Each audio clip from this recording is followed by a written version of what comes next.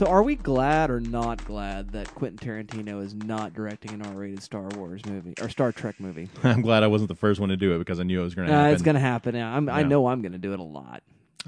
You know what? I'm fine with that not happening. I don't really see the point of it. So it is what it is. Yeah, it seemed like a big dumb stupid idea the entire time. It seemed one of those things to be edgy just to be edgy. I think, and I don't. Mm-hmm. I mean, this is Star Trek. We don't need that. This isn't the place for it, people. Yeah. Well, I mean, people are. Yeah, people are still debating whether or not it's cool for them to say the fuck word in Star Trek Discovery, right? Like that was a whole think piece generator when that show first started airing. Yeah, it's weird. Yeah, I mean, obviously some things are sacred. Profanity will still exist, at that point, but I don't know that we need that in the... I'm sure it will have evolved beyond what we do now, though. Yeah, well, you're out of your Vulcan mind. I mean, there is that line in the first of the Abrams... Green-blooded hobgoblin. Green-blooded hobgoblin. Well, and there's lots of things in the Star Trek universe we haven't grown past, right? Like, speaking of people's baser instincts, Kirk can't help himself but be a sex cop on the ship, right? Like, he can't help but make detailed notes about who's pumping who. Hey, that's important for a captain to know, because if things go south between those people... You can swoop in. Okay, that's actually a very good... You know what? I mean, no, fair point. That was not the idea? The whole time I was watching the movie, I was like, I've never noticed this before, but Kirk's kind of a real stick in the mud in this one. But you know what? I'll give you that. I think it's part of your responsibilities. Not a terrible point. Yeah. Yeah. Helps you kind of assess it helps you assess situations on a different level. Is morale up or down? Has so many dimensions there now. Hello, everybody, and welcome again to the Good Trash Donnercast. We gather around a table, we discuss the films you'll never discuss in a film stays course. This week, we continue our marathon part 3's part D, where we are looking at the third members of trilogies. And this week's third member is... Stop it. Star Trek Beyond. I am not doing a thing. You're doing a thing, and you're 10. Or less. I'm not sure. But Star Trek Beyond, Justin Lin's extravaganza in the Star Trek universe, is our film. I'm still Dustin. I'm still Arthur. And I'm not entirely sure what the star date is, but I am still Dalton. So there you go, and we are going to be talking about Star Trek Beyond. In case you're tuning into the show for the very first time, we want to warn you, dear listener, this is an analysis show, not a review show, and that does mean we're going to spoil the ending of the movie, which matters some, sort of, kind of. I mean, Idris Elba's in it. We got to figure out how that works out, because you may or may not know that throughout a significant portion of the film. And so we'll get into that when we get into analysis, but we'll give you the briefest of reprieves if for some reason you have not caught Star Trek Beyond before and are listening to this podcast at the same time, those things being true, and therefore we will do a synopsis, which will be spoiler free. We'll do thumbs up, thumbs down reviews, which are spoiler light. We'll play a little game where we teach a class using this film and expand the syllabus with additional readings and or viewings, and that'll be spoiler moderate. And then we get right down to Phaser Set to Kill. That's when we get to spoiler territory. We get down to business. There'll be some kicking music to let you know that that's going to be the thing that's happening. You've been warned. So, any further ado, Arthur, can I hear a synopsis from you, please? Finally locked into their 5-year expedition aboard the Enterprise, Kirk has finally started to feel trapped in a box. They explore, meet new races, and then hop to the next planet. They find themselves at the Federation's newest starbase, Yorktown. After their arrival, they receive an emergency signal from a nearby ship. This leads them to a new planet and a dangerous new enemy. Alrighty, well, there you go. That is, a spoiler-free synopsis, for certain. So thank you You're for welcome. That. So let's go. Has everyone seen the movie before? Yes. Yes. Okay, well, then I'll just go to you first, Dalton, then, just because it doesn't matter. What do you think? Do you like it or not like it? Thumbs up, thumbs down review, go. I saw this at least, I think, twice in theaters when it was out in 2016.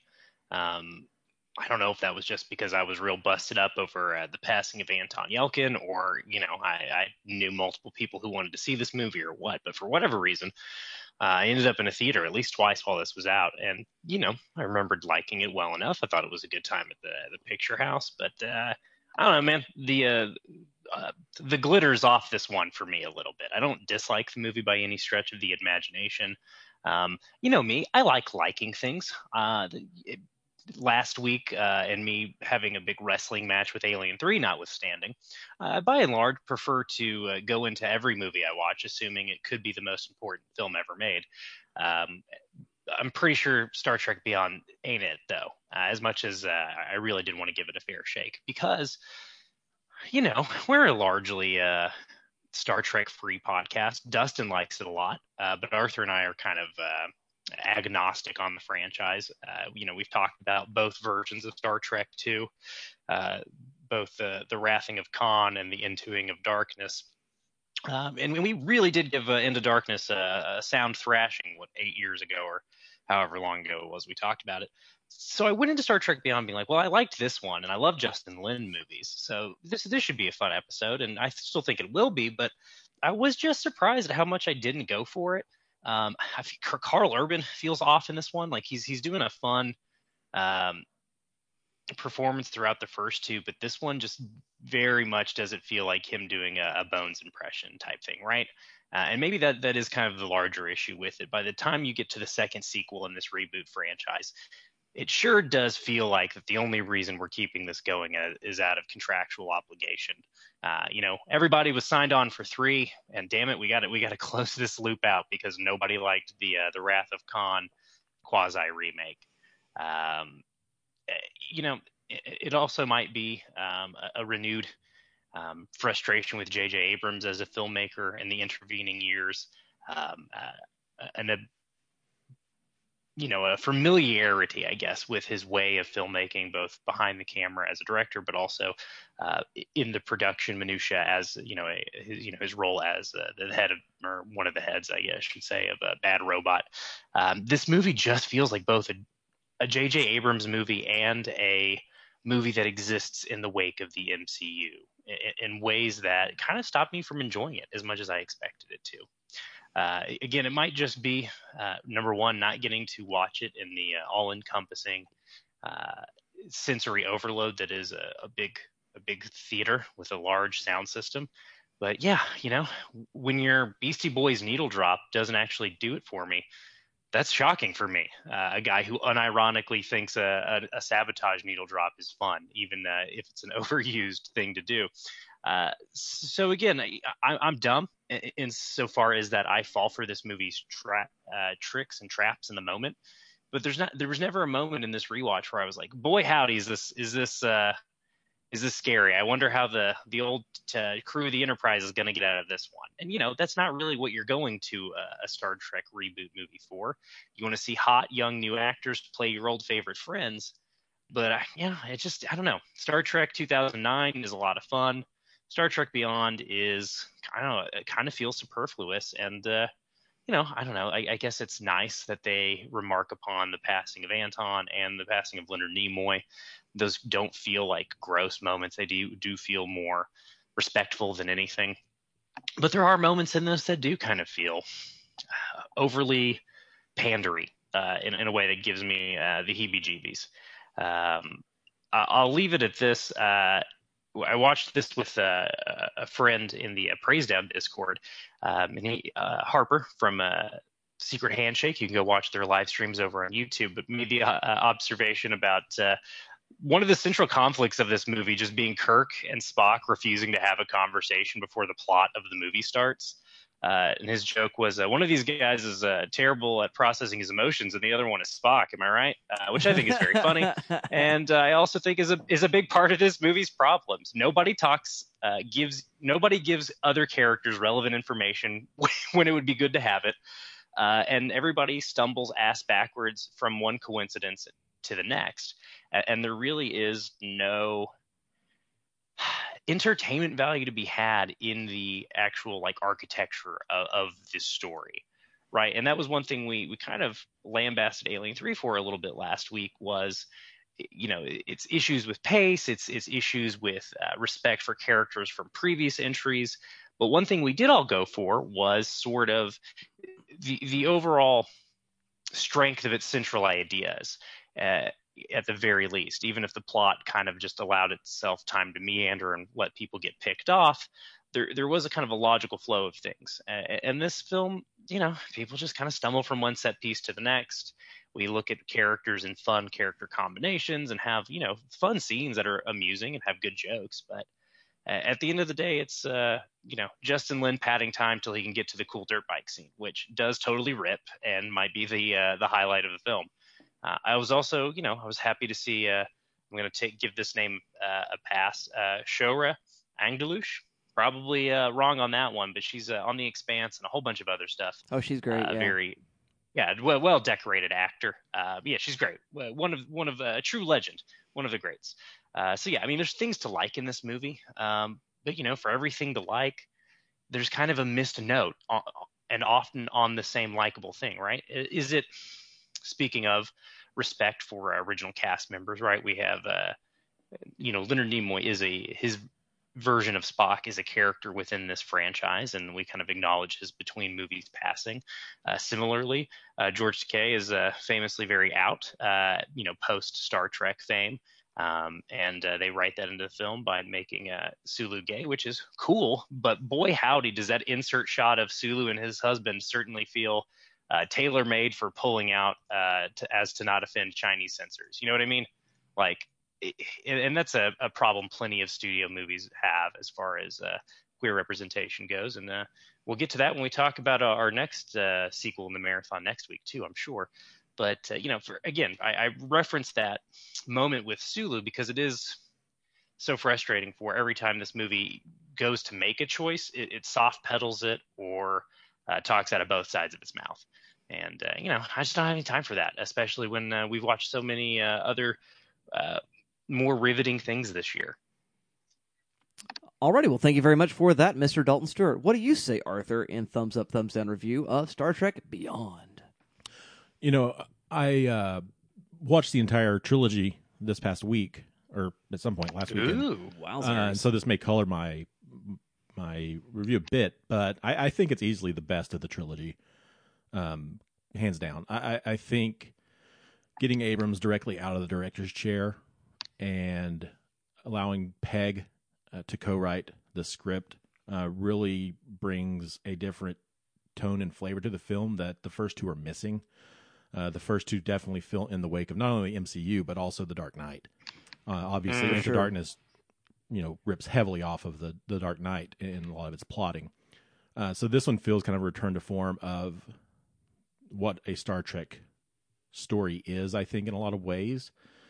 And I appreciate that quite a bit. And, whether it's, completely true to the original series, but I think based off of the direction it was going with Abrams versus where Lin takes it, and Peg and Jung, the co-writer, where they take it, I think it's planting the seeds for a much better direction for the franchise. And sadly, we probably won't get another one in this world, but I think the groundwork was finally there for something much more similar to the original series, in the spirit of the original series, I should say.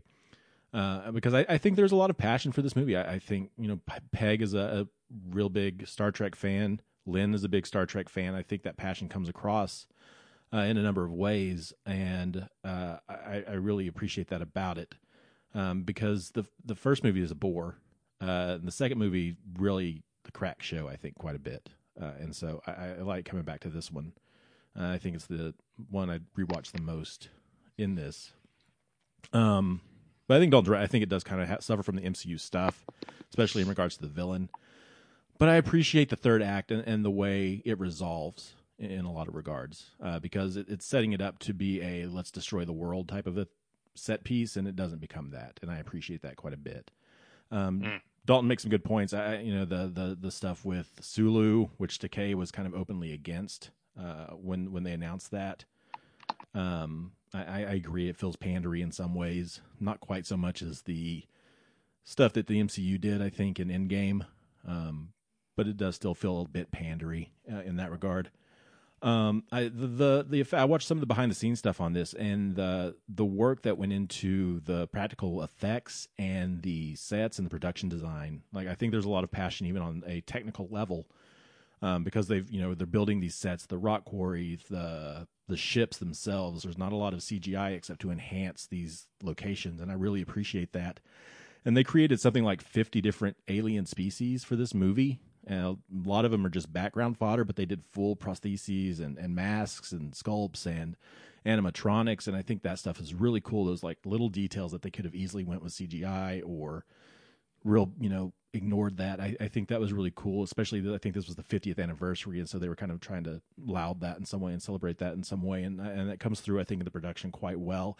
And I like the cast. And I think that's the struggle I think all three movies are having to deal with is imitation versus interpretation. And I think that's something they all struggle with through this. And I think they do fine. I think they're a lot of fun. I like how they get split up in this and kind of have those. I like seeing Spock and Bones on their own, and I like seeing Kirk with Yelchin. Can't think of his name. Chekhov. And when he drew that phaser on the ship, I pointed at the screen. I said, "Hey, there, that's Chekhov's gun." I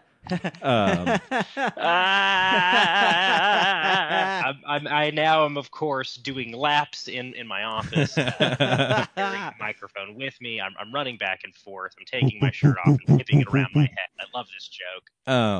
But yeah, I'm warmer on this than Dalton is. I can see I don't think it's a perfect movie by any means, and in the grand scheme of good movies, I think it's very fine. I think it's a great Saturday afternoon, Sunday afternoon movie. And I think it's a lot of fun to watch. I didn't have any issues with the pacing. I really like the sabotage sequence. I think it's a lot of fun. I think it's really cool, especially in theaters. But it still does. And it's a callback to the first movie as well. Totally, yeah. And I think it's fun. I think it's fun that Kirk likes what is in this universe old people music. Like I think it's that's classical a good gag. music. Yeah, it's very silly that classical music, has a totally different meaning in this world. Fight the Power is also for old fogies in this version of Star Trek. It's very cute. And I guess that's, Arthur, maybe why I find myself railing against it so much is I do feel pandered to, because I do have an immediate emotional reaction to that. I like it in the moment, and then I get a little huffy that the movie tricked me, I'm glad that you went to bat for it, though, and I haven't seen Star Trek 09 in quite some time, so it is good to hear from you that this does kind of, for you, rank as the best of this trilogy, which was my recollection from the first time that I saw it. So I was kind of surprised by what didn't work for me this time around. I'll tell you what I do like. I love those little roly boys at the beginning of the movie, huh? Oh, they're fun, yeah. Oh yeah, they're adorable. I'm Dustin, not a fan of the untucked look though on the uniforms. Oh yeah, and like the uniforms look almost like Under Armour, like that wicking, so they don't feel quite as tactical, professional as you'd expect them, like they do in Next Generation or something like that. Like they feel less like naval sort of uniforms and more like just tactical kind of gear. Active gear. Yeah. Mm-hmm. So, but that's just a little thing, and that's that's through the whole trilogy. Star Trek brought to you by the North Face. Yeah.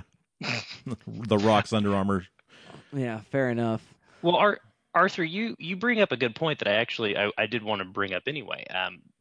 This whole franchise has kind of had some charges leveled against it about, you mentioned just now, the aesthetics of the costumes, not really feeling in line with the rest of this franchise's kind of whole deal. Dustin, you are, as I mentioned already, the only one of the three of us that's kind of a committed Star Trek fan. How do you feel about this franchise in general? And of course, how do you feel about Star Trek Beyond specifically?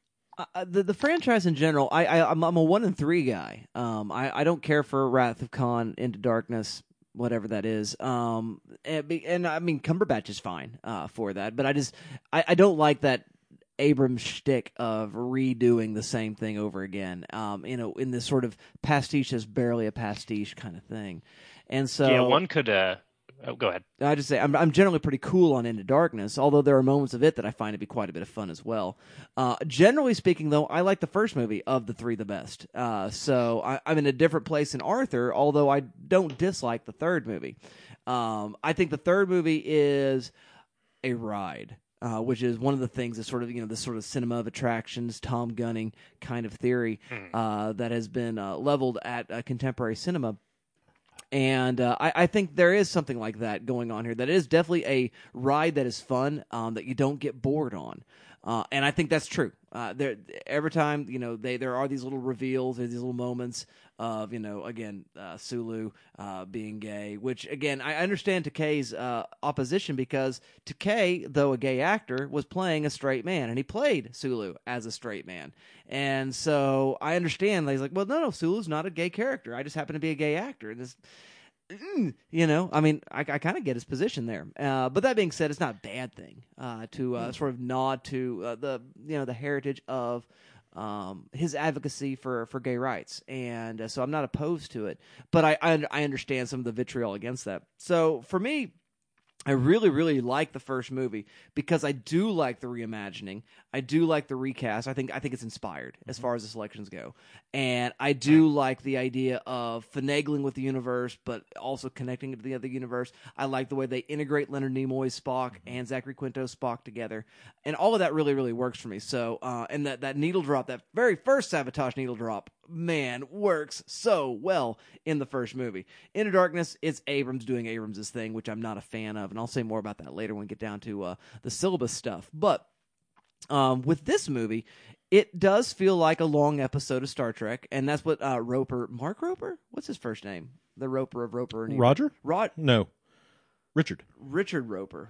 Yeah, Richard Roper says that it's a long episode of the series, made into a film version, and he says that that's not a bad thing, and I tend to agree. It's like, yeah, it just feels like a long, 2.5 hour version of one of those kind of things, and I'm in agreement with that. I do think the Sabotage needle drop still works, but it does feel like we are definitely recycling.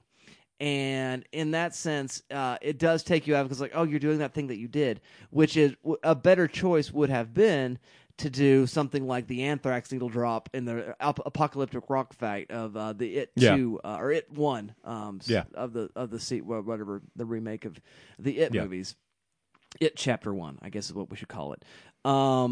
That scene, or something of its ilk, not saying metal over hip hop, but just saying something of that same, sort of energy level that you find from a song like Sabotage, but just something else just as surprising, just as interesting, just as much fun. I mean, there's enough music out there in the world that I know you've already secured the rights for this once, but pay the extra money. I mean, it's not exactly a cheap movie. They're not scrimping on the budget, so why not go ahead and do that? So, I mean, all of that works for me. I have fun the whole time. I'm never bored, so, success.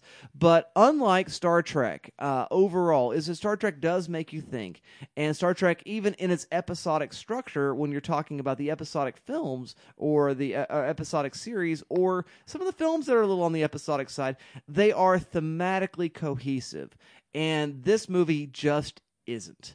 It lacks. It opens up with this idea of Kirk is a free spirit and wants, rebellious in nature, and he sort of found himself inside the internal clockwork of the machine of Starfleet. That's an interesting movie, but it's not about that. It just happens to have some of that in there. Again, Sulu's gay. It happens to have that, but it's not about that. It's got this relationship dynamic between Spock and Kirk. Uhura. Spock and Uhura also, that romantic sequence, but it's there, but it's not really dealt with. Between Spock and Kirk about not communicating your feelings, but it's not really dealt with. This moment of the sort of abrasiveness of Bones, and but he really does genuinely love these people, but he doesn't know how to say it, right?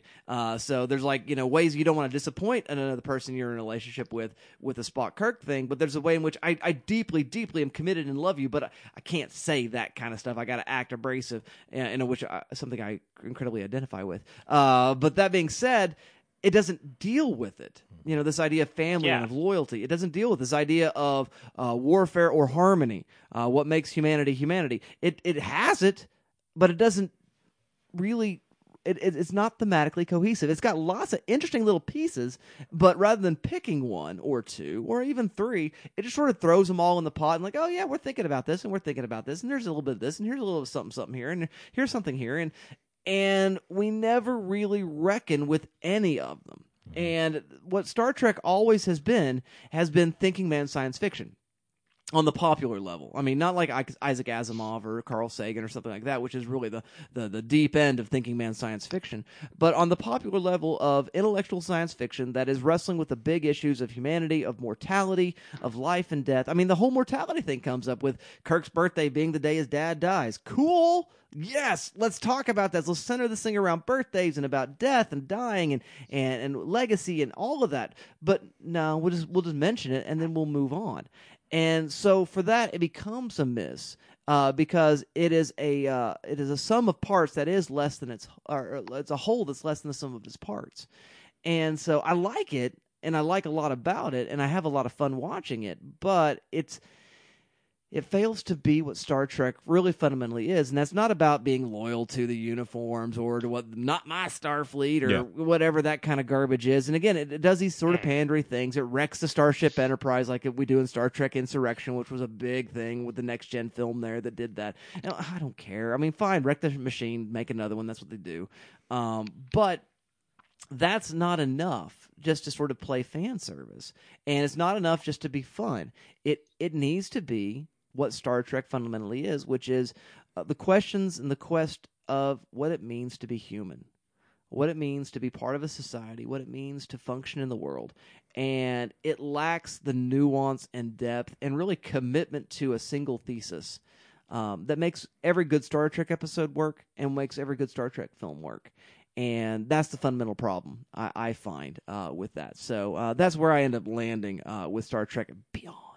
You have to say it like that. Now, where is our scene where Bones has to give Chekhov yet another round of antibiotics? That's what I want to know. Oh, yeah?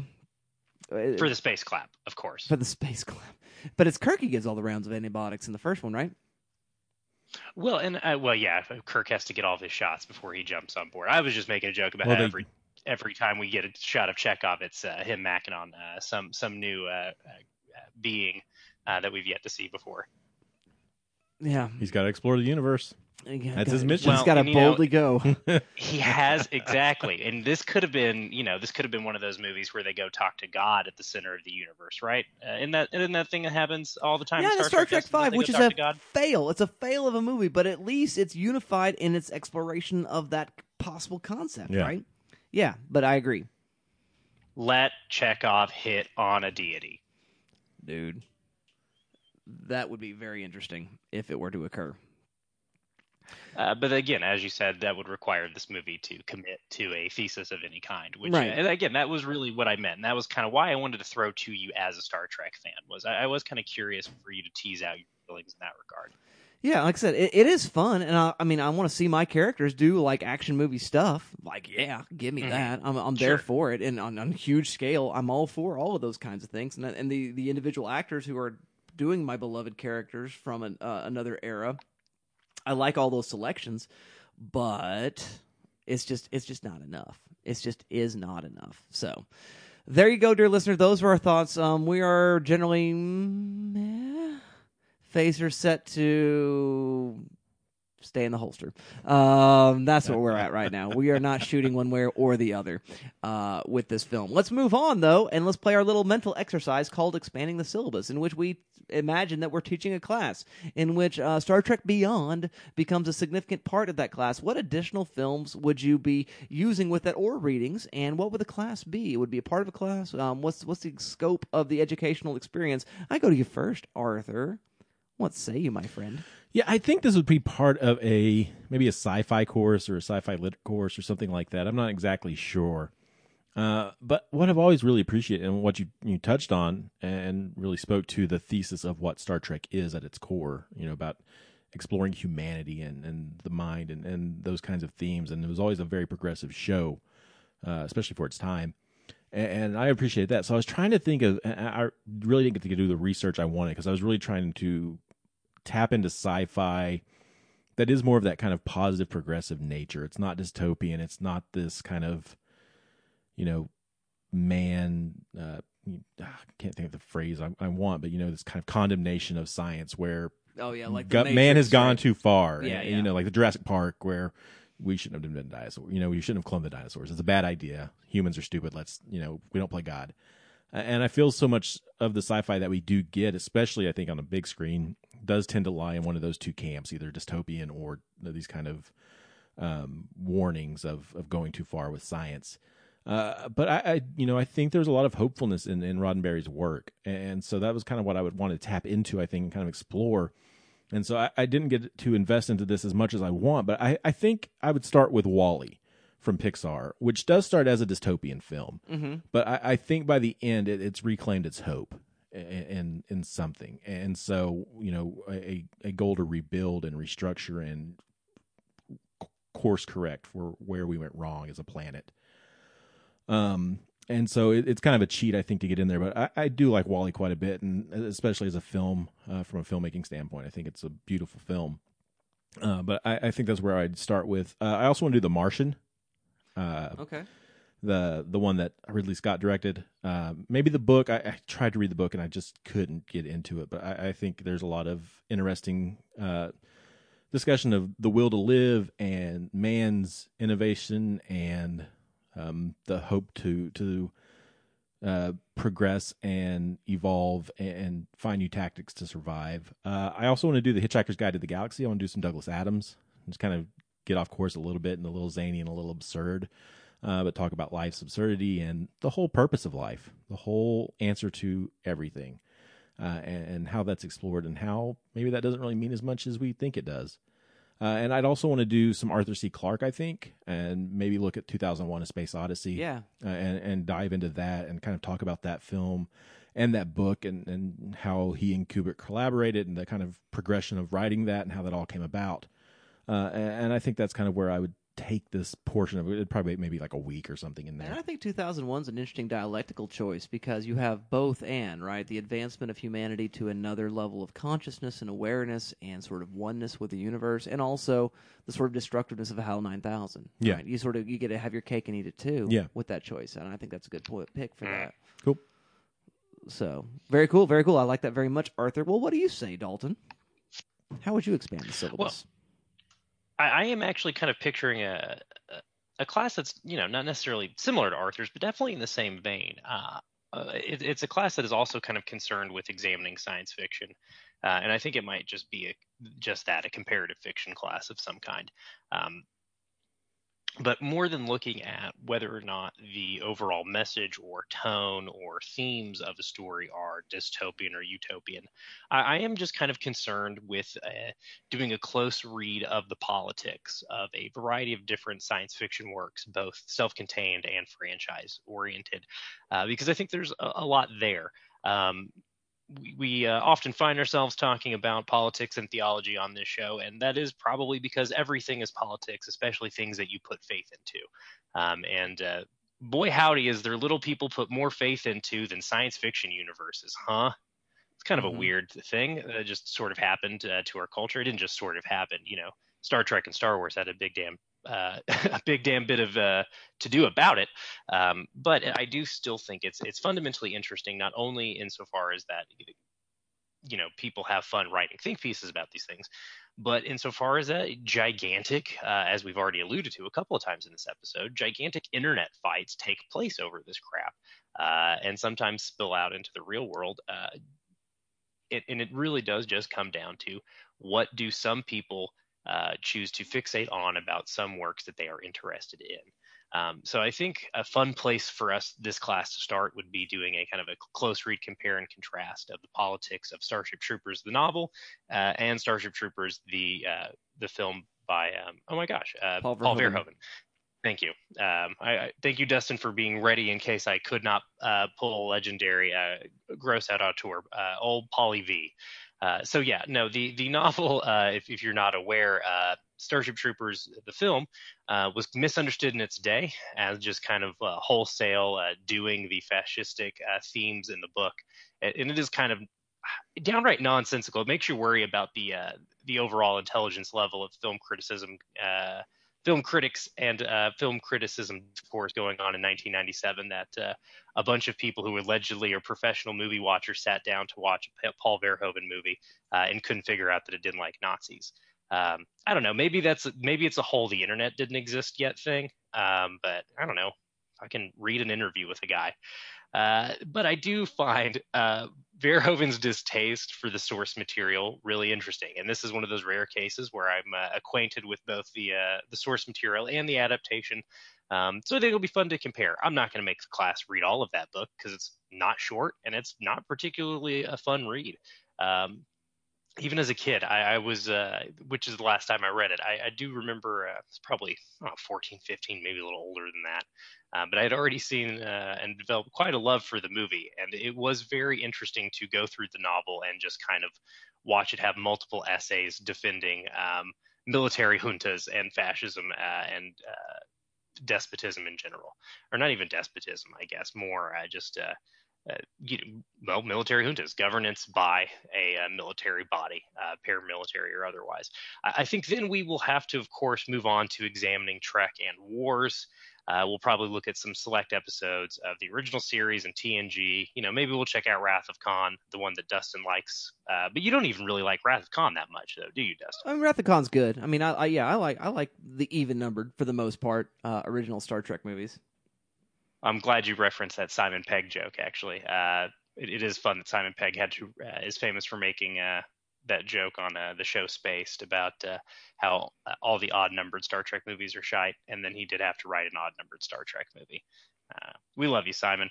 But I think the politics of Star Trek have always been kind of perplexing and interesting to me because it is very much, Gene Roddenberry setting up this utopian society, writing from his time and his place and his background. And it is interesting to watch this franchise proceed over the next 40, 50 some odd years, and to watch different writers set it in different times in this fictional universe's chronology and history. And it is a franchise that is so deeply dedicated to canon in a way that even Star Trek or Star Wars isn't at this point, with Disney kind of going, all right, there's too much stuff here, we're going to go ahead and reboot your canon for you, George Lucas, because we're a multi-billion-dollar company and we've got too many plates to spin to worry about which of these novels from the 90s count. But Star Trek, and what little toe dipping I've done into the lore of that world and the fandom around that world, it does very much seem concerned with keeping continuity sound, and anytime continuity is violated, finding an in-universe canon excuse for that violation, which I'm just fascinated by. But again, outside of that serious devotion to what is and isn't Star Trek, I am interested in what is and isn't utopian. What does Gene Roddenberry's vision of a utopia look like, and how does that get carried on, and how often does it still end up being a world where the most important person in the room is a white guy with a laser gun? And I think looking at Star Wars, after we look at this kind of, again, I was going to call it a neoliberal utopia, but I don't know Star Trek's and the Federation's within, as a governing body within that universe well enough to speak on it right now. But I think that'll be the fun of the class, right? Is kind of to examine the Federation's whole. It's all right to make first contact sometimes, but you're not allowed to influence the outcome of a culture history. It's the rules have always seemed wishy-washy to me, and maybe I can have Dustin elaborate on that for us a little bit when we get into business time. But I think looking at Star Wars will also be great because this is a story that starts out with George Lucas saying, "Gee, wouldn't it be interesting to make a movie where the Viet Cong were the good guys?" And it ends up in the year of our movies, 2017, being a hotly contested how woke is Star Wars and how woke should it be or should it not be fight going on during the rise of American fascism, and then goes into a third sequel that's pretty much about nothing and has no politics whatsoever. I think the trajectory, and then of course if we look at the prequel trilogy, it's very much trying to do some kind of Art Deco Europe in the 30s type stuff. So I think the politics of that trilogy of trilogies are super interesting, and I think it allows us to do some looking at both class in America over the last 40 some odd years, but it allows us to kind of examine, again, George Lucas, when he was still in charge of that franchise, is all about how their poetry and how they rhyme. And I think looking at how Star Trek tries to echo itself and how our own histories echo themselves is is fun to be had there. Then, of course, we will have to talk about Alien a little bit. We did that last week, so I won't belabor the point here. But I think it's fun to look at a capitalist dystopia where Weyland Yutani is responsible for most things going on in the galaxy. We'll look at Firefly, the libertarian science fiction TV show, although I think you could complicate its politics more. I think then we'll move into both the personal and the political by doing a little Stalker and Annihilation compare and contrast. I know we did that a few weeks ago, but I think, again, to Arthur's point about dystopia versus utopia, I think those are two very different films that both kind of handle humanity's impulse towards self-destruction, and both similar in different ways. And then speaking of science fiction works that deal with the same subject matter similarly, I think looking at Close Encounters and Arrival will be really fun because both are stories about first contact forcing human cooperation and forcing cross-political and cross-economic cooperation, but also show the bigness of the universe kind of preventing people from being the parents they want to be in both films. And I think that's handled without spoiling either. I think it's interesting the way that Close Encounters and Arrival both deal with parenting in the wake of something bigger than your current existence. So that's the class. Again, we'll kind of start big on the politics and then kind of go more into the personal using kind of Firefly and its weirdly either libertarian or anarchistic politics, depending on who you ask. I think kind of using it as a pivot point to pivot around whether or not we're talking about the personal or the large and global, I think will be interesting for this class. Very cool, very cool. Thank you very much for that, Mr. Dalton Stewart. What I would say in expanding my syllabus is I would think that sort of like a class that we might do, we did a horror film not very long ago that was real gimmicky, and I talked about Ghouls, Gimmicks, and Gold, the Matthews book. Was it Poltergeist? It might have been Poltergeist that we were talking about it. I don't remember. We talked about the Tingler and Smell-O-Vision and a whole bunch of other stuff in connection to that because you did the movie... That's got it was Gremlins 2. Gremlins 2. Okay, yeah. Because I talked about Mant and I talked about yeah. So back in Gremlins 2 time, we talked about that, and I think that same kind of marketing ploy style filmmaking. So I'm envisioning this as part of a larger class regarding just the industrial system of cinema, and thinking about the Lego sequel. Is what I would want this module to be on, because Star Trek Beyond does pose an interesting place in which you remove the reins to an extent from your J.J. Abrams, but still continues to be just that. And it's also a weird failure because they don't quite line up with the 50th anniversary of Star Trek, and they don't really tap into that like James Bond does with Skyfall. And so there's a kind of a weird failure there that works in a strange way, and yet it continues to be sort of like a long episode of the original series. And so it does and does not do those things, and is tied to J.J. Abrams, again, sort of re-enunciation of different films. And that would obviously take us back to Star Wars The Force Awakens, which is sort of the big failure in all of this. For my money, I think it's an ultimate failure of the Lego sequel. Then maybe looking at Jurassic Park, another failure, I would dare say. Jurassic World, yes, Jurassic World of the Jurassic Watch Parks. your mouth, sir. So Jurassic Park is great, but Jurassic World as a Lego sequel of it, Chris Pratt notwithstanding, is disastrous in many ways. And then looking at two versions that I think maybe, in my opinion, as a critic, maybe less so as a theorist, work. And those are Prometheus from Ridley Scott. Again, bringing back somebody original there. And I guess I'm going to go ahead and name something else. Fury Road does this too. I wasn't even thinking about it before I just was speaking just now. Yeah. So Fury Road's another successful move into that territory. And then in the Star Wars universe, Rogue One. I think Rogue One works. I mean, but it's got a weirdness there with CGI Peter Cushing and CGI Carrie Fisher, which I saw that movie the day Carrie Fisher died. Really? Yeah, Woof. in theaters. And Wow. so Woof. that was weird for me. Very, very weird for me to be in a theater in that moment, not expecting, and then having that. But that being said, we are in a time and place in which actors can come back from the grave in a weird Revenant kind of way. And so there's something strange going on there with those. But that being said, Rogue One, and I rewatched the film in preparation this week. Oh, cool. Rogue One is my favorite of everything that's happened since the original trilogy.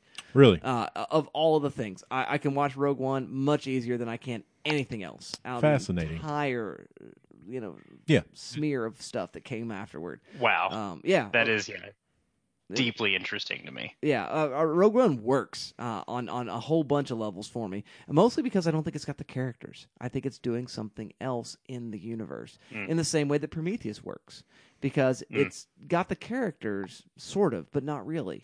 Where do you stand with Creed? Because that's one I thought you were going to mention. Creed I like a lot. Yeah. No, Creed would actually be another one that works. Okay. Yeah, for sure. I think Creed is another one in that category that works. But then at that point, the module becomes a whole class all by itself, and so you've got to make some selection somewhere, somehow, right? In ways that Rocky Balboa does not. So, which might be an interesting counterpoint because they're both within the same franchise. But that's what I was hoping to do with The Force Awakens and with Rogue One. Yeah. The Force Awakens not sense. working, and then going back to Rogue One, going, this is what we want. And why is it that those things are more critical successes? And thinking about critical scholarship and the role of the critic and how that makes or breaks the Lego sequel, and that sometimes even when the critics find it, it doesn't necessarily find its audience, because Prometheus doesn't really do well in terms of box office. No. Though I think Prometheus in most ways really, really works. I like it. I like it a lot. As a film. So, but it's also kind of got a famously mixed reception. And I just mean with audiences, I think. Critically even, Yeah, it's thank you, Arthur. Yeah, it's extremely mixed. I think you'll find myriad opinions on Prometheus, both as like great and unheralded, a little underrated, interesting, outright bad. Like I think opinions on that film really run the gamut, which I think makes it such an interesting choice, Dustin. Yeah. So, well, there you go, dear listener. Your syllabus has got longer, and then it got longer on the fly for me, so I apologize for adding some Fury Road and some Creed and You're Balboa. a mean teacher. I like to make you watch a lot. Man, I'm putting together this novels class right now. I'm making them read like 10 books over the course of the semester. Oh, yeah, I'm a monster. But What's the longest one? The longest one of the books that we're picking is probably, in terms of pages, I don't think any of them are super duper long. So maybe and Lev, Asher Lev's My Name is Asher Lev by Chaim Potok. I could not get names. I was like mixing all my Hebrew stuff. My Name is Asher Lev by Chaim Potok. I'm not reading The Chosen because The Chosen is particularly long. But yeah, that's probably the longest of the books. What's the shortest? The shortest book is probably The Metamorphosis by Kafka. Cool. So yeah, Fun. that's lots of fun. We were all over the world in that class. Maybe the shortest might be Mines of Corn. I don't know. Anyway, we can talk about that class some other time. I think it's now time to get down to business. It's business. It's business time. I know what you're trying to And say. that's right. This is the appropriate time for this business regarding Star Trek Beyond. So, thematically, we can do a lot of stuff here. We've already had something of a discussion of this film situation within the world of the Lego sequel. I assume we have nothing more to say about it than just simply saying it's one of those things, and it kind of works, doesn't work. And we probably got into that a lot on Into Darkness anyway, I Yeah. imagine. A lot of that same conversation. Yeah, So- I think you're all. I think the only thing worth talking about is, and I think this kind of works in the film's favor, and we've talked about it a little bit, is just sort of the pacing of this film as a adventure of the year sort of Star Trek event, right? Like there's not, the Enterprise gets destroyed, but what Star Trek movie does it not get destroyed in, right? You mentioned an Insurrection, but I'm pretty sure it gets First tore up Contact- Into Darkness Yeah. too. Oh yeah. Oh yeah, that's true. It's totally beat It doesn't up. crash, and but most it's of the team. bad shape. Yep. Yeah, most of the TNG movies, I think it ends up scuttled in some way. But I think it is all right to go ahead and kind of put the characters' arcs in stasis, really. But the thing that I'm interested in, as far as its status as a Lego sequel, is I think, and you mentioned this already, Dustin, the kind of central emotional conflict of this film being whether or not Kirk can be a good captain, and because that means not being a bad boy who plays by his own rules, right? And this is a little bit more getting into the sort of hero and villain themes of the film. We don't have to get too deep into them right now if we don't want to. But this sort of juxtaposition of Crawl is the name that he's given early in the film, but I can't remember Idris Elba's revealed Starfleet human name. Edison. It's something weird. Edison. Yeah, it's Edison. Balthazar Yeah, Edison, yep. I think is what it is, which is a great name. But Well, this kind of they this heard juxtaposition Stacker of- Pentecost, and they were like, "We need to come up with something better," and they didn't. I mean, and you can't do better than Stacker Pentecost. You Truly one of the can't. great film names. But yeah, kind of posing Captain Kirk and Captain Edison as these sort of opposite ends of the same spectrum, or just sort of opposing poles. Edison saying Starfleet's mission is a lie. Starfleet is an act of war. It is a colonization entity.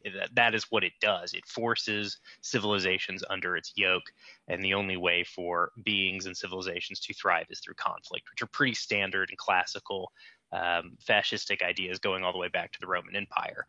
Whereas Kirk is, forced to kind of reckon with this impulse in himself, right? His impulse towards shooting first and asking questions later. How successful, and again, this is why I kind of laid some breadcrumbs for us here earlier on in the show, Dustin. For you as a Star Trek fan, does that feel kind of in line with the franchise's take on Kirk, with kind of Kirk's characterization, both, as done by Shatner and also in this reboot franchise? Like, does any of this work for you? Because again, and that was why I was like, I don't know how much I want to talk about Starfleet's or the Federation's politics, because I don't really know that I know them within the universe that well. But I know you're pretty well read on stuff like Deep Space Nine, which gets really into the weeds on this kind of stuff.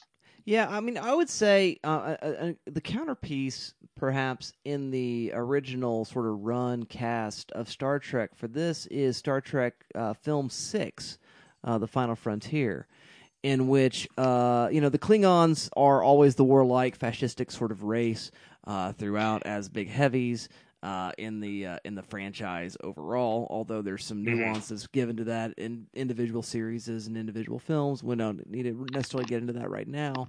But Kirk is not really willing to make peace with the Klingons because of a vengefulness, and there's a moment where Spock says, "Well, if we don't do this, they'll die," and Kirk says, "Let them die," which is a pretty strong, I mean, he's not really just this glory boy, peace and safety diplomat kind of character. He really is kind of an old soldier there, and him sort of coming to the place of his arc over the course of that movie, because Klingons killed his son, and that's all part of the longer narrative over that course of films, because they all sort of do work back to back in sort of a kind of a serial kind of fashion. He does come to a place where he's like, no, peace is worth it, and he fights against those forces that would oppose peace and who would sort of try to do everything they can to avoid a real kind of collaboration and cooperation between Klingons specifically and these other species. And so in Star Trek Beyond, though, it's just like, hey, working together or being all fighty-fighty. And Edison's like, oh, fighty-fighty's better. And Kirk eventually is like, no, getting along's better. Well, okay, Sesame Street beats, Fight Club, I guess, but whatever, I mean, that's my whole feeling, is like the movie doesn't really wrestle with that overall as a theme. And that's introduced in the first it's scene. set up as a central Late. conflict. Yeah. Yeah, can Kirk tame himself? Yeah. That's the thing that's so frustrating, right? Is it's set up super early in the movie and then is not picked up again until, as Dustin, I think you were about to say, the third act. Like that as a theme is just kind of put on the back burner entirely until we start to learn about Edison's motives. Yeah. And his true nature. I think what's interesting, and I think what it comes down to, I think, is this idea of like all the ideas that Dustin mentioned earlier in his review about this film introduces happen in that first act. And then we kind of get some resolutions in the third act. And then there's this action movie in the middle of the film. Mm-hmm. And the thing I kept kind of, as I watched all of these movies, the kind of thing that kind of kept coming back to me is Star Trek was never designed to be an action franchise. Right. And so I think, that's what really I think hinders this from doing anything. They feel the need that they have to go do these set pieces and they have to go do all this action things, and I feel like in its bones, it's more of a character drama than anything. Absolutely. And the problem with that is that's not sexy and that doesn't sell as a blockbuster. Right. And so I think, kind of going back to the Lego sequel idea and those issues that's where it really falls apart, I think, in a lot of ways. Yeah, I mean, I totally agree that Star Trek at its best is a character drama. I mean, you think about the Next Generation and you look at the reviews, the first 3 seasons of Next Generation are pretty garbage because we don't really know these characters, we don't really know their relationships, and it takes that long to sort of get to a place in the course of that series where now we can think about the development of Picard or Worf or Data or whomever. Yep. And that becomes, what's interesting. And I think you can do that and you punctuate it with action. I think that's what you do for good cinema. Is that you make it a character drama punctuated with some real... And again, I mean, they direct the stew out of that... those bees thing, drones things, that's awesome. The dirt bike sequence is amazing. Again, I'm still kind of sympathetic to the needle drop of sabotage and blowing all the stuff up and fighting inside the city. Like, all of that stuff really kind of works on a big spectacle kind of level.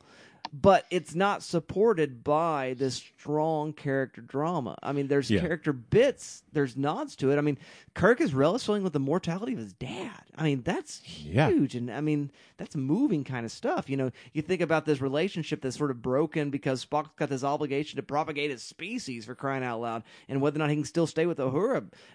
Cool. Let's think about that and make those choices. Yeah. But it's just like, oh, by the way, I'm living my life in the world, and there's some things I don't know what to do with myself with. And okay, great. And then boom, boom, boom, action, pow, pow, pew, pew. Ugh. Yeah. The action should serve to underscore the themes and the questions being asked. And here, it's kind of the other way around in a way that doesn't make sense. Yeah, I totally agree. Truly.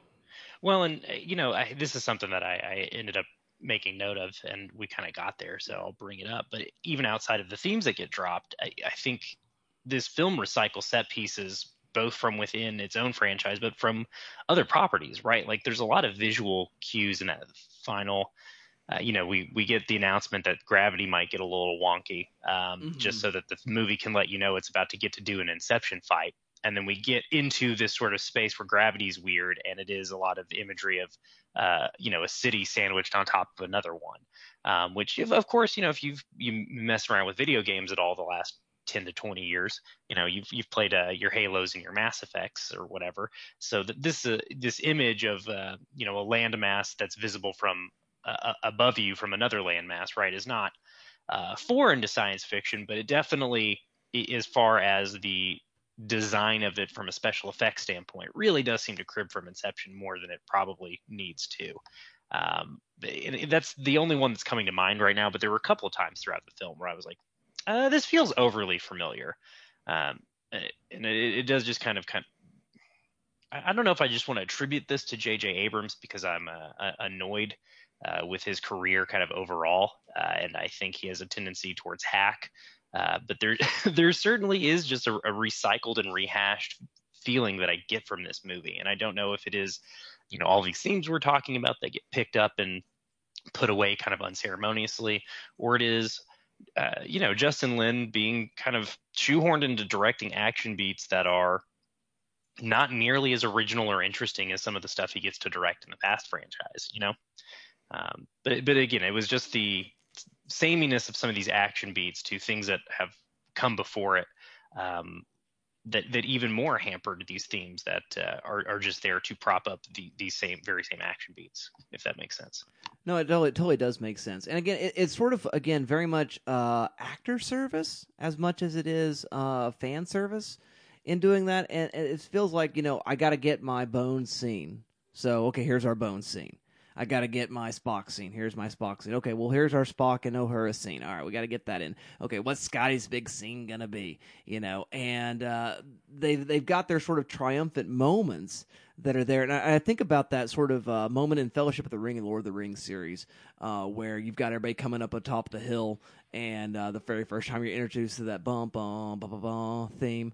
And it's like a hero shot, a set of hero shots. Yeah. And everyone's got their hero shot with a bit of dialogue, but it's again, that's the franchise filmmaking does that for sure. But it really does feel ham-fisted. It just feels like it's just crammed in there somewhere wherever we can make it fit, and it lacks, again, what I keep saying is cohesiveness. And I think that's part of why it doesn't work. And so you get like a moment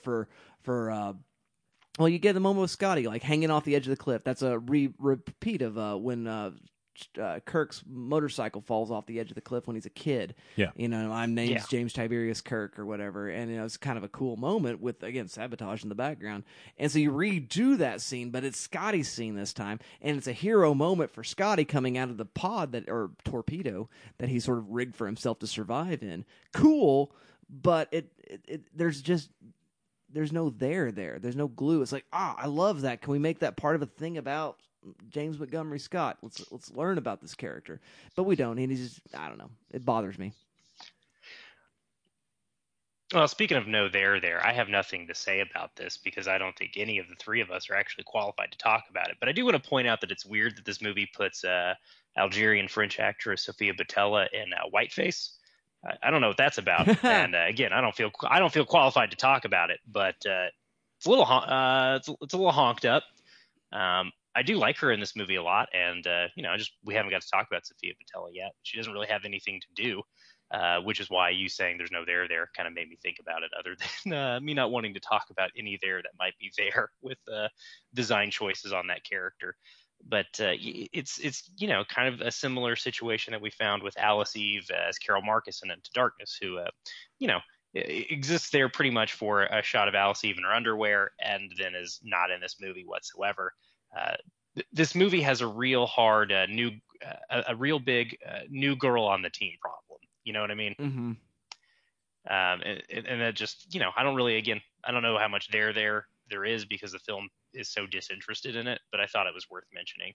Yeah. Just because of Star Trek's, role as a supposedly a sci-fi franchise that's supposedly all about, equitability, right, or egalitarianism.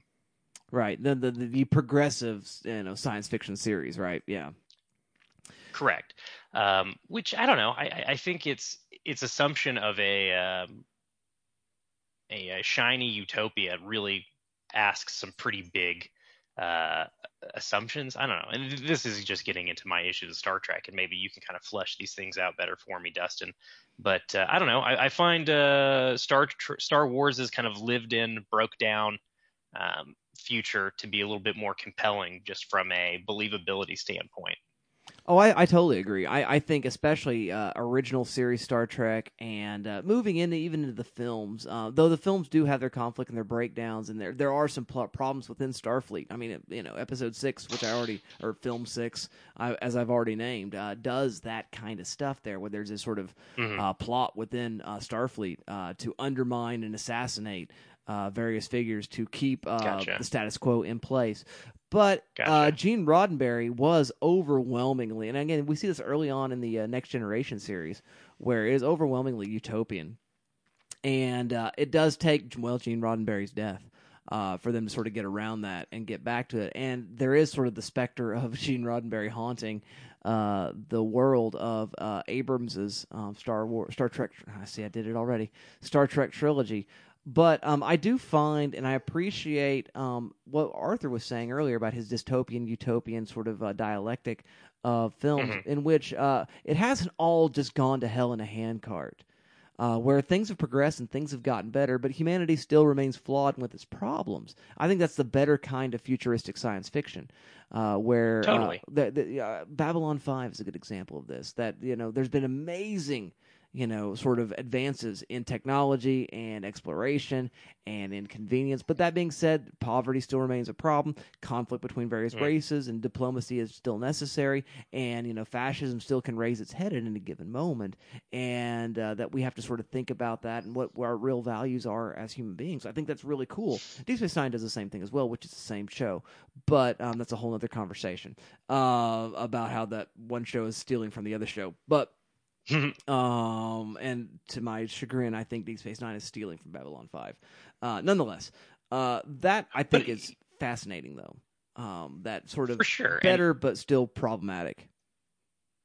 Yeah, absolutely. And I think to your point about stealing, I know I referenced Firefly and Serenity earlier. It's definitely a franchise that, other than being inspired by, the post-Civil War United States, definitely feels like, what if we made a show where Starfleet was the bad guy? Definitely kind of seems to be part of the log line of that universe's whole deal. I am also interested. I haven't watched any of these CBS All Access Star Wars shows, but apparently Picard, obviously, Star takes Trek, you place mean? in Yeah. yeah, sorry. Thank you. Well, look, hey, we're all going to do it a couple more times, I'm sure, in the next 10 minutes. But I'm glad I wasn't the first one, as we established earlier. Yeah. But I guess Picard's dealing with some sort of, androids' rights stuff, which I know is a big part of Data's arcs throughout that series, and also the feature-length films that they did. But I think that apparently that is kind of the primary conflict within the show is what sort of Blade Runner ethical questions can we play with within the Star Trek universe, and what has already happened within Star Trek that gives us the ability to question those things. And then I think it's Discovery, which takes place before the original series in the timeline. I don't know. I guess think there's so. a whole ongoing plot in there where there's a mirror universe where Starfleet's like an actively militaristic organization. And that seems fun and interesting. So I am glad to hear from you, Dustin, just kind of the ways in which the bigness of Star Trek's canon allows it to play with a lot of different ideas. I guess we've kind of circled around both political questions and like structural questions. And I do want to kind of jump over and try to maybe thread both of these needles at the same time and talk about legacy sequels a little bit, Dustin. And Arthur, I know you're going to have some opinions here. I just want to throw this football in the air and see what happens to it. Is J.J. Abrams a hack between his stewardship of this franchise and the sequel franchise for Star Wars? Is he just too big for his own britches and keeps taking on productions that nobody could possibly handle well? Or does he just only have like 3 or 4 ideas and he keeps using them over and over again and thinking nobody will notice? I think hack is too kind. Ooh. And I'm Wow. saying that with a degree of seriousness because, I haven't seen all of that crazy TV show Lost, the plane. Yeah, I haven't seen all of it. He's not has not much to do with that. I think that's after the first season, he's pretty much hands off on that one. Well, that's too bad to hear. But it's not. That's not terrible. What I've seen all of 11/22/63, which he had some production work for that series, despite James Franco. It works on a lot of levels. I think Cloverfield's interesting. And so I think he can do some things, but those are the things that won him some notoriety. And then he got the big budgets and the big toys to play with, and he just got lazy. Well, all the things you mentioned, though, were all production efforts, though. Yeah. Yep, Arthur said what I was going to say. So exactly. He seems good like at finding talent. He seems like an ideas guy that doesn't have the talent to execute his own vision. That's probably true, yeah. So hack is too kind because, again, he's lazy and maybe uninspired, yeah. Yeah, he relies heavily on nostalgia, as you mentioned, the pastiche. And, I mentioned in our chat, it's interesting that the first 2 Star Trek films are really about the director of the ship who just keeps failing upwards because, he gets fired, but he gets brought back on as the co-captain of the ship under the admiral in the second movie, and it's like, okay. Like, anybody else would have been completely removed from the program, but they're just... Right. And that feels kind of like a nice analog, I think, for Abrams. Like, no matter what the critical... they gave him back... the Star Trek or Star Wars franchise after disaster. And so it feels like I don't see the appeal of J.J. Abrams, I guess. I think after everything with Star Wars, the true cracks really kind of show on him as a filmmaker. Mm-hmm. Because Into Darkness I thought was cool when it first came out. But in the time since, with everything else that he's done since then, it really shows, he really isn't that good. He's got a thing where he just recycles the past. Right. And even in, what's the one he did, the Super 8, right? Because that's just kind of a very Spielberg. Yeah, it's a Yeah. Spielberg movie all over again, Yeah. and it again just caters to nostalgia and pastiche, like you say. And yeah, I grow weary with Abrams. Yeah, I just don't see the appeal. I can't. He's one of those guys. I just don't know why anybody would want to defend him. He's kind of like Zack Snyder in that regard. I think. Yeah. And we can have that conversation another day. But And Justin Lin is poorly served, I think, by his production, efforts there. Yeah. Because I think Justin Lin could have made. He made Fast Five, which is a great reinvigoration of that franchise into a really He made strong 3. character arc. Yeah. yeah, Yeah, he made Tokyo Drift, which is Yeah. the only reason that franchise continued to exist. I mean, he is kind of one of the key authorial voices in the Fast franchise, and I think is part of the cleanliness of the action, right? This kind of balletic chaos that exists in that world, this commitment to stories about like found families and friendship. Like, there's good shit going on in the Fast franchise, and I think you're absolutely right. I think Lin is underserved by his bosses operating within the Star Trek universe. For sure. All right. I mean, we've touched on a number of the things that are themes in the movie, but we again have all sort of decided that they're not really dealing with any of them at all. Is there anything else that has got enough meat on the bone that you want to chew on it a little bit more before we move to verdict time? Shelf or trash? What do you say, Arthur? I think it's trash. I mean, like I said, this is Sunday afternoon entertainment. I think that kind of lends itself to a certain criteria, and so I think it's a fun ride, but overall, it's trashable. Fair enough. What do you say, Dalton?